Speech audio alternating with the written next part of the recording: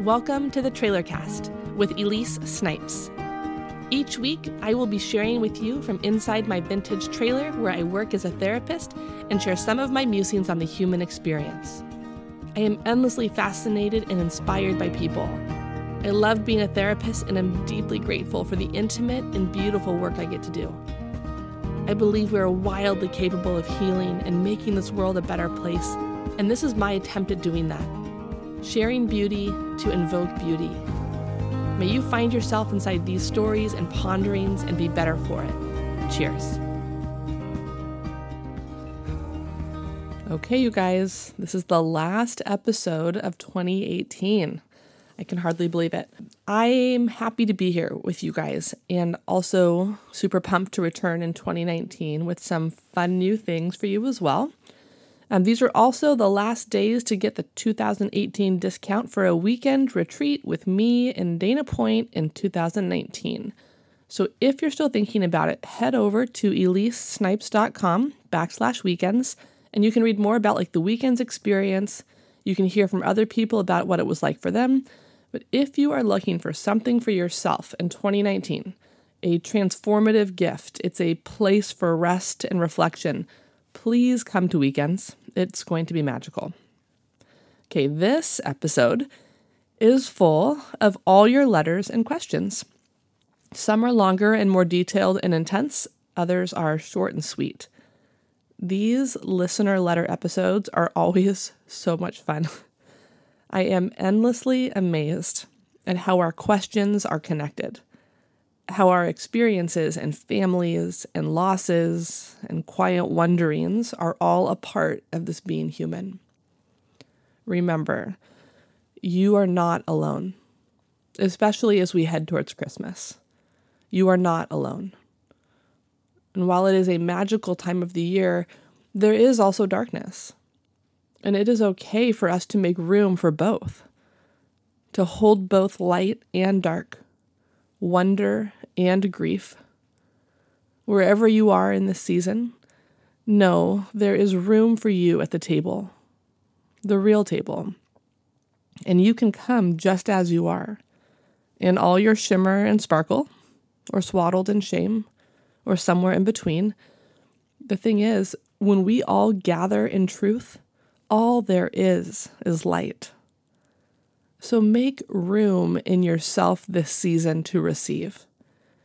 As counter as this must seem, since we are mainly focused on what gifts we will be giving this season, I want to ask you to consider what it is you need to receive. And I'm not talking about things. I'm talking about a different type of gift. Do you need to receive the gift of being known this year? Being considered? Being seen? Do you need to have the gift of unburdening yourself of the pain you have been holding, of old memories or critical thinking? What do you need to receive? Spend some time considering that. See what you can put words to. I hope you all receive the gift of knowing you are good. Good. All the way in, all the way through. Good. May that goodness create in you compassion and generosity of spirit. Okay. To the Q&A. Numero uno. I always love your perspective, so I'm hoping you can give advice on the upcoming holidays. I'm not on speaking terms with my brother and sister-in-law, but agreed to see them Christmas Eve because it's what my parents want. Advice on how to keep it civil and not let it be an issue around my kids? I finally felt like I had reached the age to just cut people out when I feel like the relationship is unhealthy, but here I am in this predicament. Okay, there are so many things I want to say here. One, I'm glad that somebody asked a holiday question because it's probably something that many of us can relate to. So I'm going to start with this. One, you are a good daughter. Okay. Two, you can keep it civil by remembering who you are. You are kind, considerate, self-aware. See, when we enter into situations with people who we have tension with, we tend to consume ourselves with their every action, like their every breath. We totally lose ourselves and enter into this unspoken dialogue about how awful they are. And while all of this might be true, you just gave all your power away. By focusing on them, you lose sight of you. So think about who you are on a regular day with your people. Describe yourself. Think about how you show up, how you interact with others, what values are important to you, what you want your children to know, that kind of stuff. And then put that on. Don't let them turn you into someone you're not. And 3, you are at an age where you can cut out emotionally unhealthy people. Most people are too enmeshed or afraid of doing this. So good for you for realizing that there are options. This is just one night. This is not a forever thing. So decide how you want to show up, talk to your husband about it, and then own it. Good luck, friend. I know that you'll do well. 2, do you truly think that therapy by phone or Skype has the same effect as being in the same room? I've never done virtual therapy. This is a fabulous question. The majority of my practice is actually now done remotely, which means via video call with people all over the nation. So this is a super pertinent question. And I actually wish that we could phone a friend and I could have my people respond to hear what they think about this. Let me just tell you about a session I had this week, and I think will answer your question. We were talking about her family of origin and kind of just dancing around the question of what happens when you realize something involving a family member. Do you need to tell them? I could have just answered that and told her, no, you don't have to include everyone in your growth or tell your family members how they hurt you since they might not be healthy enough to hold that. So instead, via video, I said, okay, why don't we try something? Now, I want you to imagine what it would be like to invite your parents into the room with us. Tell me where they would sit. What would their body language be like? And really paint the picture. Give me the details. And now, sidebar, you might even do this exercise as we're listening, okay? I asked her to consider where she wanted to be in the room, where she wanted me to sit.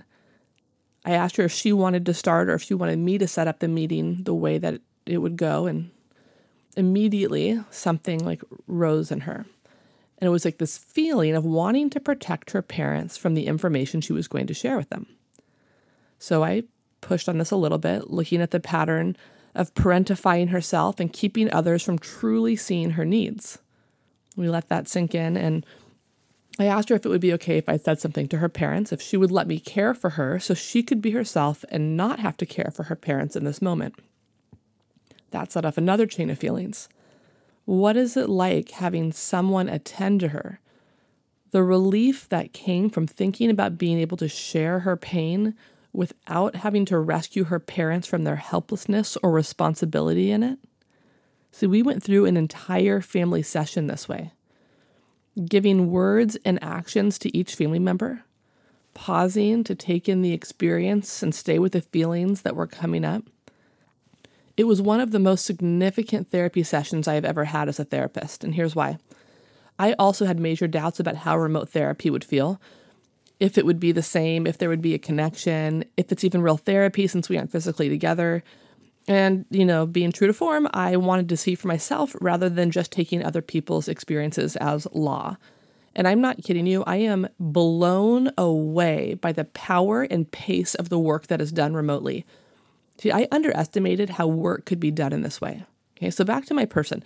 Think about how weird this is, okay? We had an imaginary family session via video in 2 different states in 3 different time zones that resulted in concrete resolution, untangling messy family patterns, gaining awareness of her real needs, increasing compassion for her parents, and ultimately a clear way forward in these relationships. Okay, I'm just saying, therapy is art. It is a live form. And I think when we try to box it in to be something, we lose the potential of what it can become. So all that to say, hell yes, I think remote therapy can have the same effect as in-person therapy. One last thing about this. I also have done phone call sessions recently where there's no video. And I think that there's a certain safety in being able to tell somebody something when they're not looking at you. Like, think about the old confession booths. I notice that people can be candid because they're not, like, there's a depersonalized factor, but there's a beauty and safety, I think, in being able to approach full candor by releasing some of the shame that comes with doing some of the big work to then move towards the person-to-person connection. So again, all that to say, and that might be more for some of the other therapists that are listening, that I would 100% recommend pursuing integrating remote therapy into your practice if you're a therapist. And then as a person maybe seeking therapy or services, to give it a whirl. You have access to more therapists outside of your immediate area when you seek remote therapy. You also don't have to interrupt your day as much because you can do it on your lunch break. You can do it from your home. You might not need a babysitter. There's like infinity reasons why I believe remote therapy is part of the future of therapy and where we're headed this next year. I'm going to spoiler alert something real quick. In 2019, I'm also starting a nationwide remote group therapy practice. So you can give it a whirl there. That's all I'm going to say on that for now. But I'll keep you posted. Okay, number 3.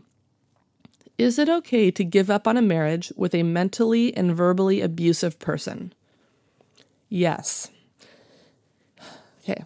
If you are in a marriage with a mentally or verbally abusive person, you are not giving up.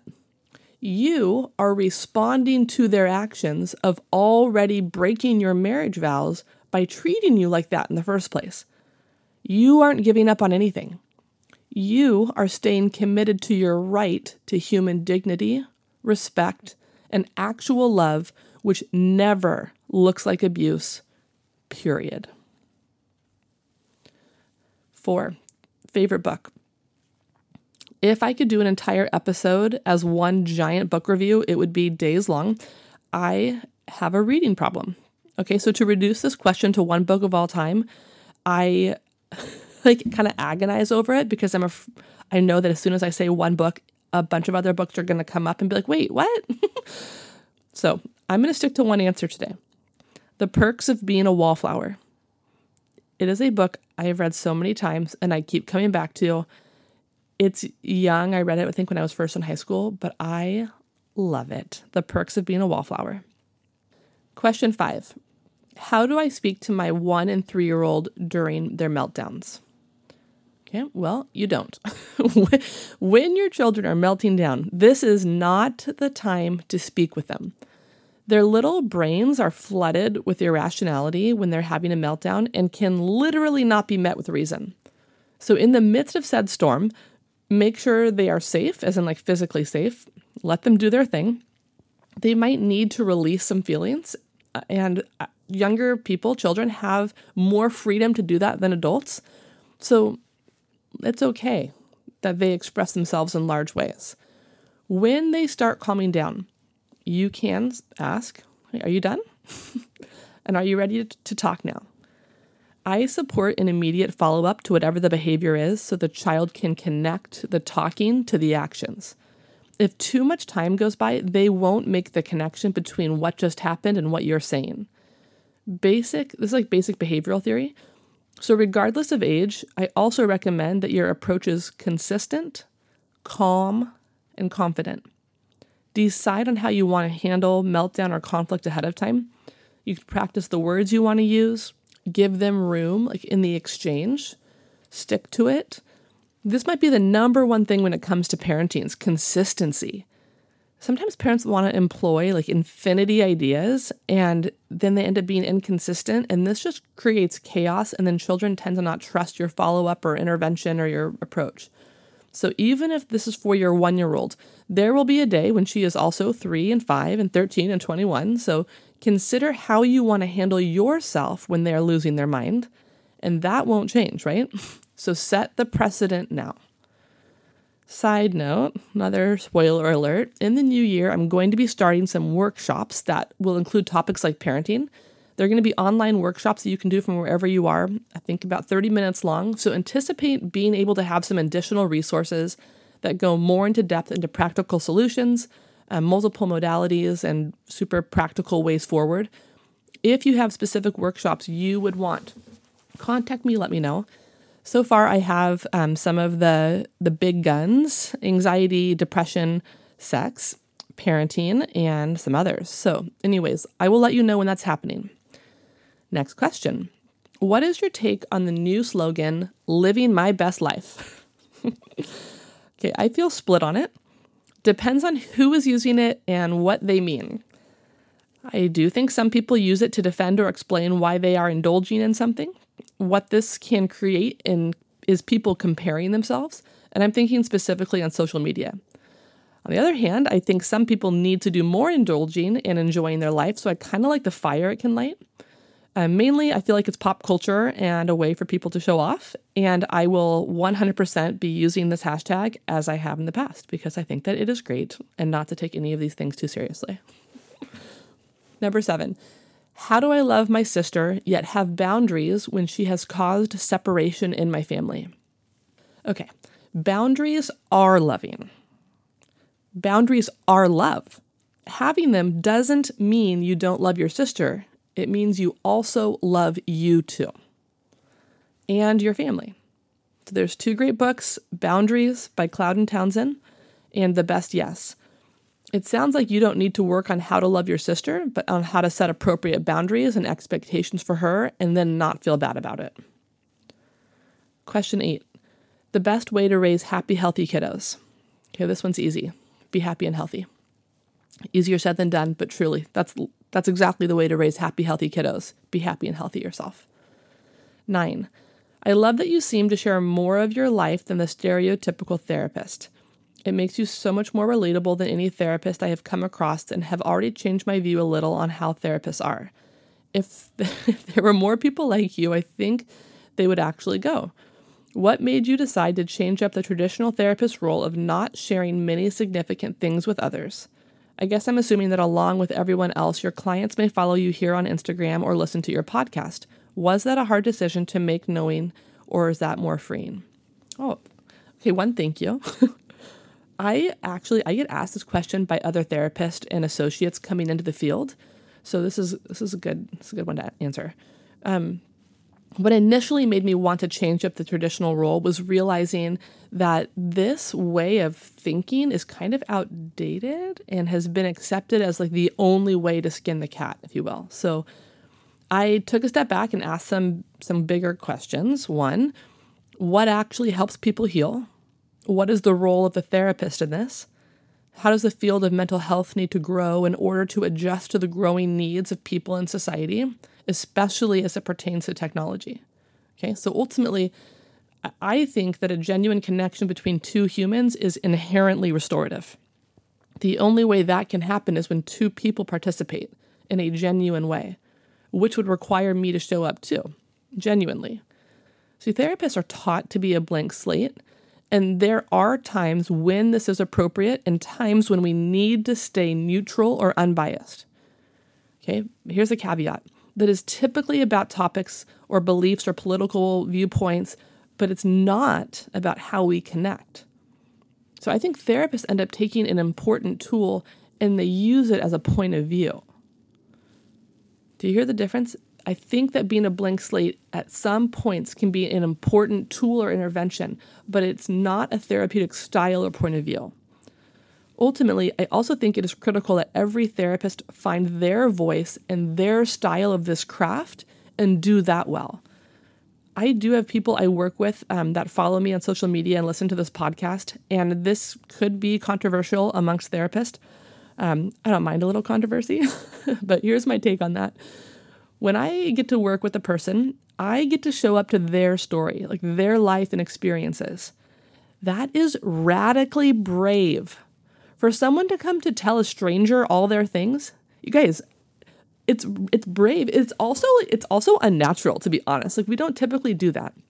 So as they unveil themselves, what happens is there's this human desire to wonder how we are being seen, to wonder if the therapist likes us or sees us as good, or if they actually care for us. So part of why I share myself on social media or in this podcast is to give people a chance to know me too, as another human being on this planet, not as the professional. And I think what has happened is trust is built.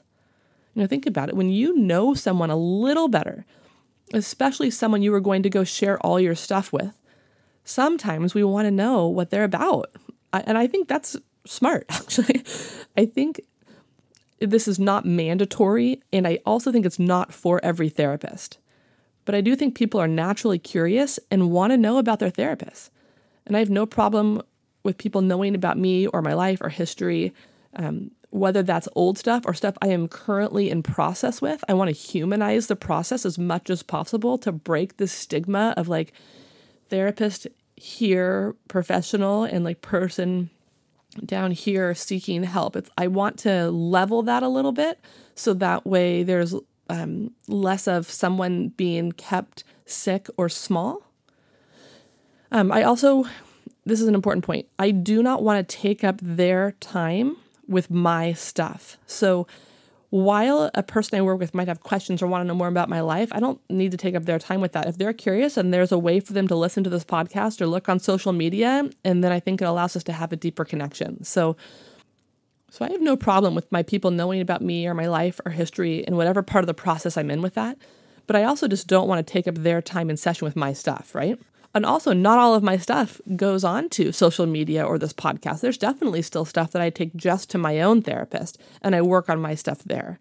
So the things that I have on my podcast or in social media are intentional things that I have either been working through or am working through, and that I would feel comfortable with someone I'm working with knowing. So I still have boundaries in that area. It has been freeing, and not really about like my people. Like when I think about getting to share my truth, to be in real-time process, to have a place to put words to my wounds, all of that is freeing. I think because what I'm saying is I am okay with where I am and whoever knows it. I have nothing to hide, and yeah, that's for sure freeing. Okay, 10. What's your favorite thing about podcasting and why?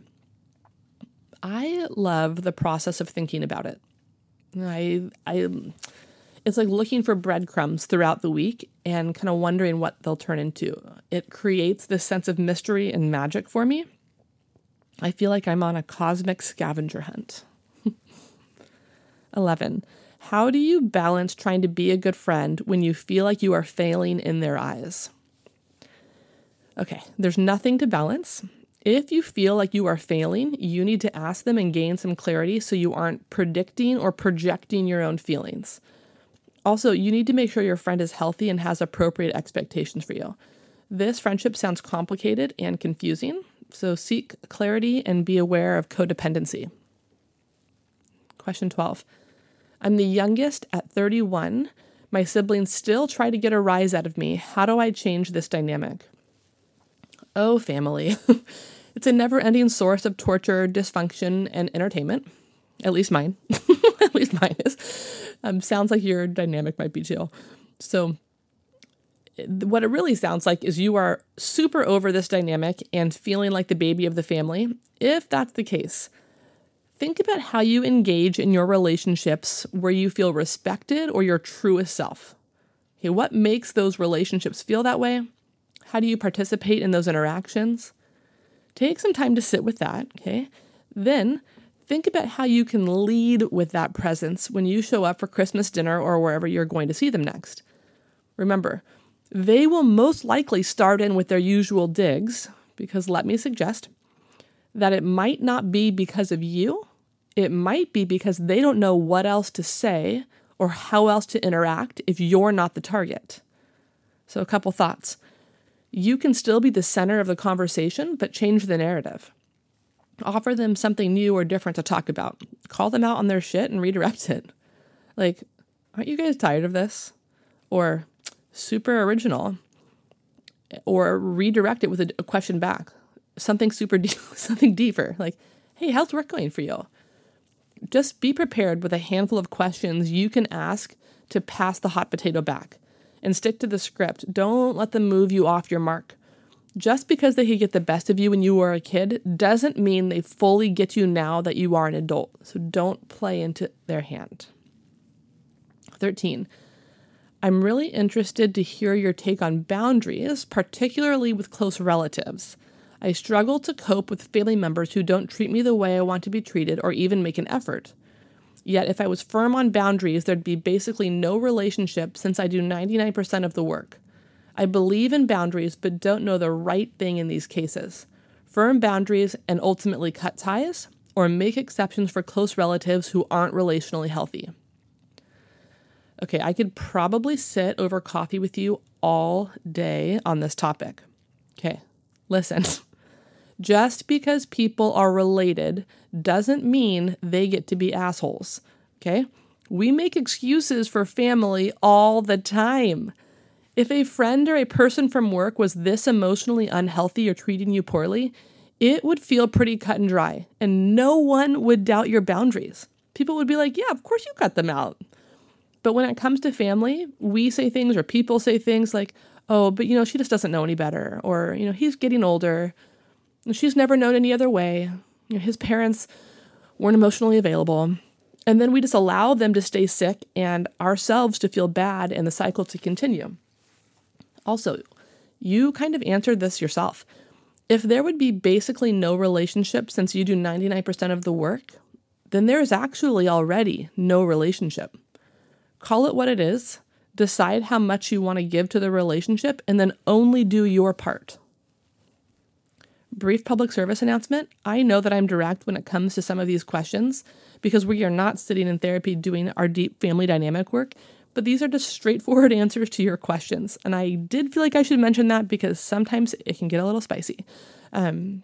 Therapy, the actual work or untangling this mess, feels and looks differently. These questions are a way to kind of like spitfire answer some things straight off the cuff and a way to shake up and maybe give someone what they weren't expecting in order for them to make an actual change. I think that's the purpose and point of any type of like dialogue is if we're going to ask the question, then let's be prepared to actually do something about it. Okay. 14. I've been listening to your podcast for a few months now. I love your style of therapy from what I've heard. I've never been to therapy, but lately have been leaning towards it. Then I forget about it and move on. This week I had a difficult day again with my soon-to-be mother-in-law. I am marrying my love in 3 months. We've been together over 7 years. He is American-born Vietnamese, but his family was all born in Vietnam. So of course, culture has always been a topic in our relationship. I have always tried to ask about it so I know what to do and not do so she could like me. I've always cared about her and how she sees me. There have been times she stops talking to me because we didn't take her with us on vacation. Yep, she wants to go everywhere with her son, especially now that she is divorced. Well, we are fine again, but then she stopped talking to me for 3 months when he proposed, and to this day, she has not ever congratulated us. The latest is she got upset on how an invitation was sent when she was the one that gave us the information. It became a big fight later with my fiancé because I feel he doesn't stick up for me enough.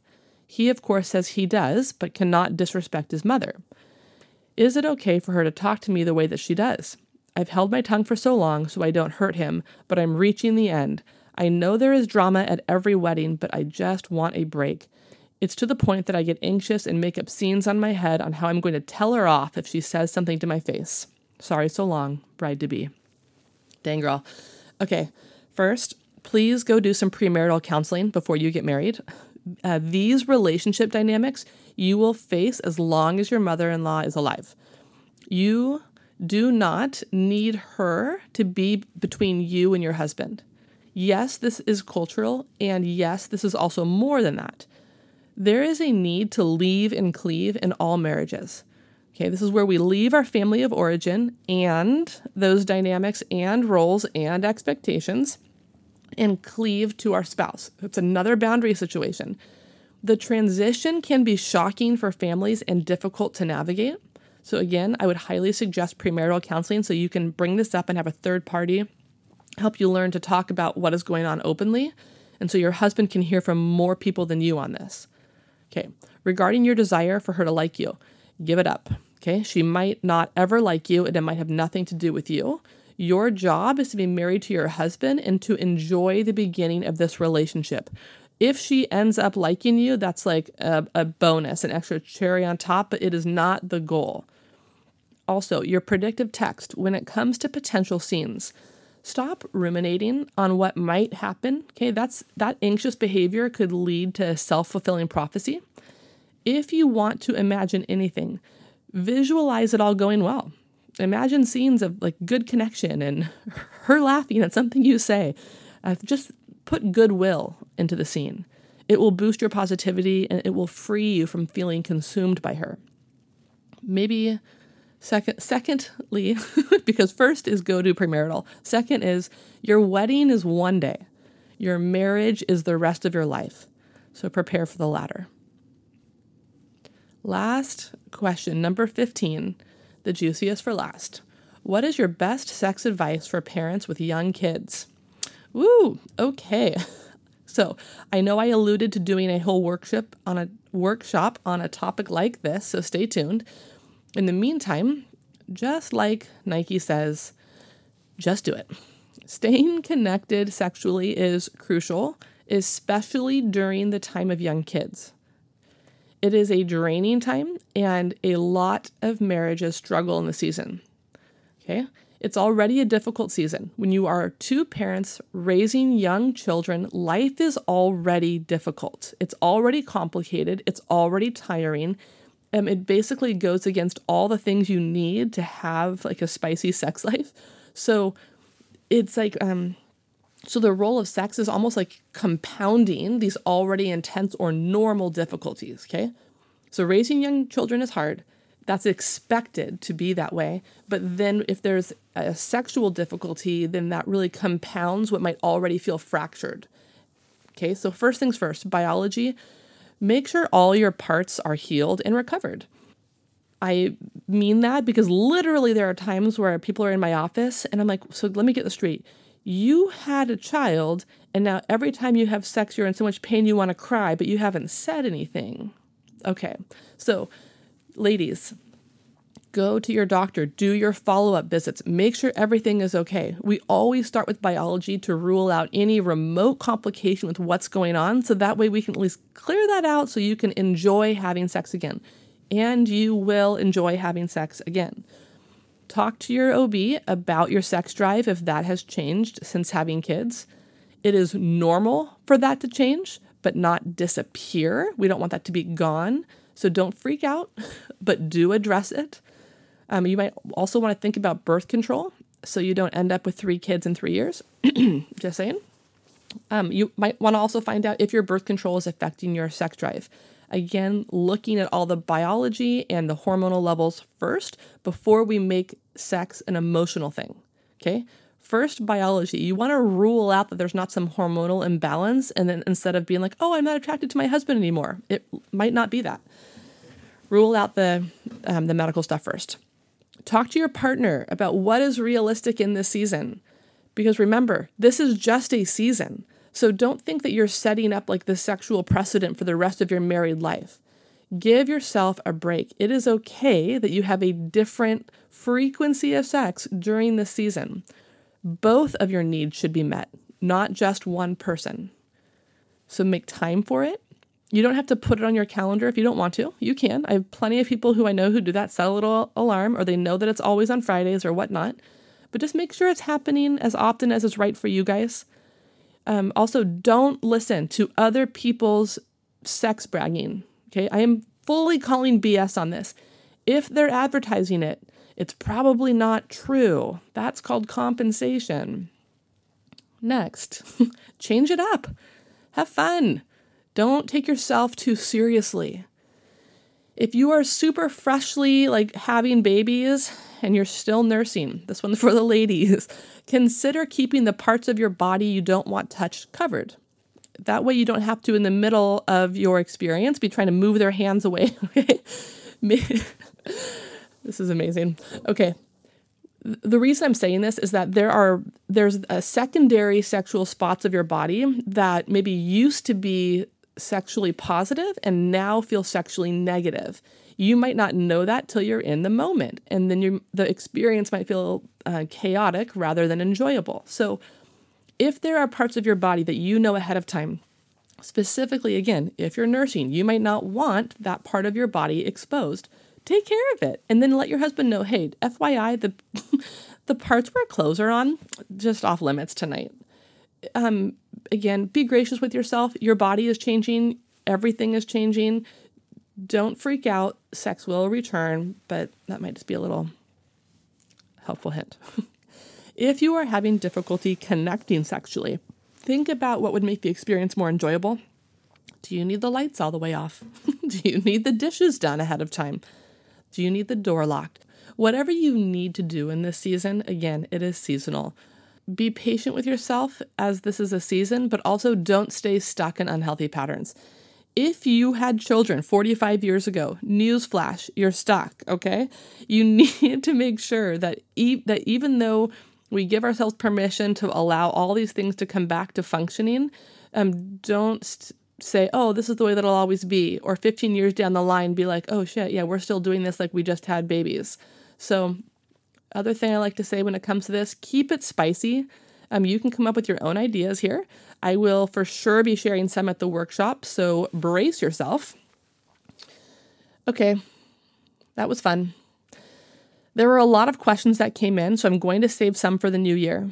You can always DM me on Instagram at Elise Snipes Collective whenever you like if you have a question that you want to have answered here. Okay, you guys, until next time, may you be blessed with a quiet knowing, a genuine experience of your goodness, an anticipation of deep joy, a hope of healing, and as always, may you see magic in the mundane and share in the beauty that is all around you. Merry Christmas. Thanks for listening. I hope you enjoyed what you heard.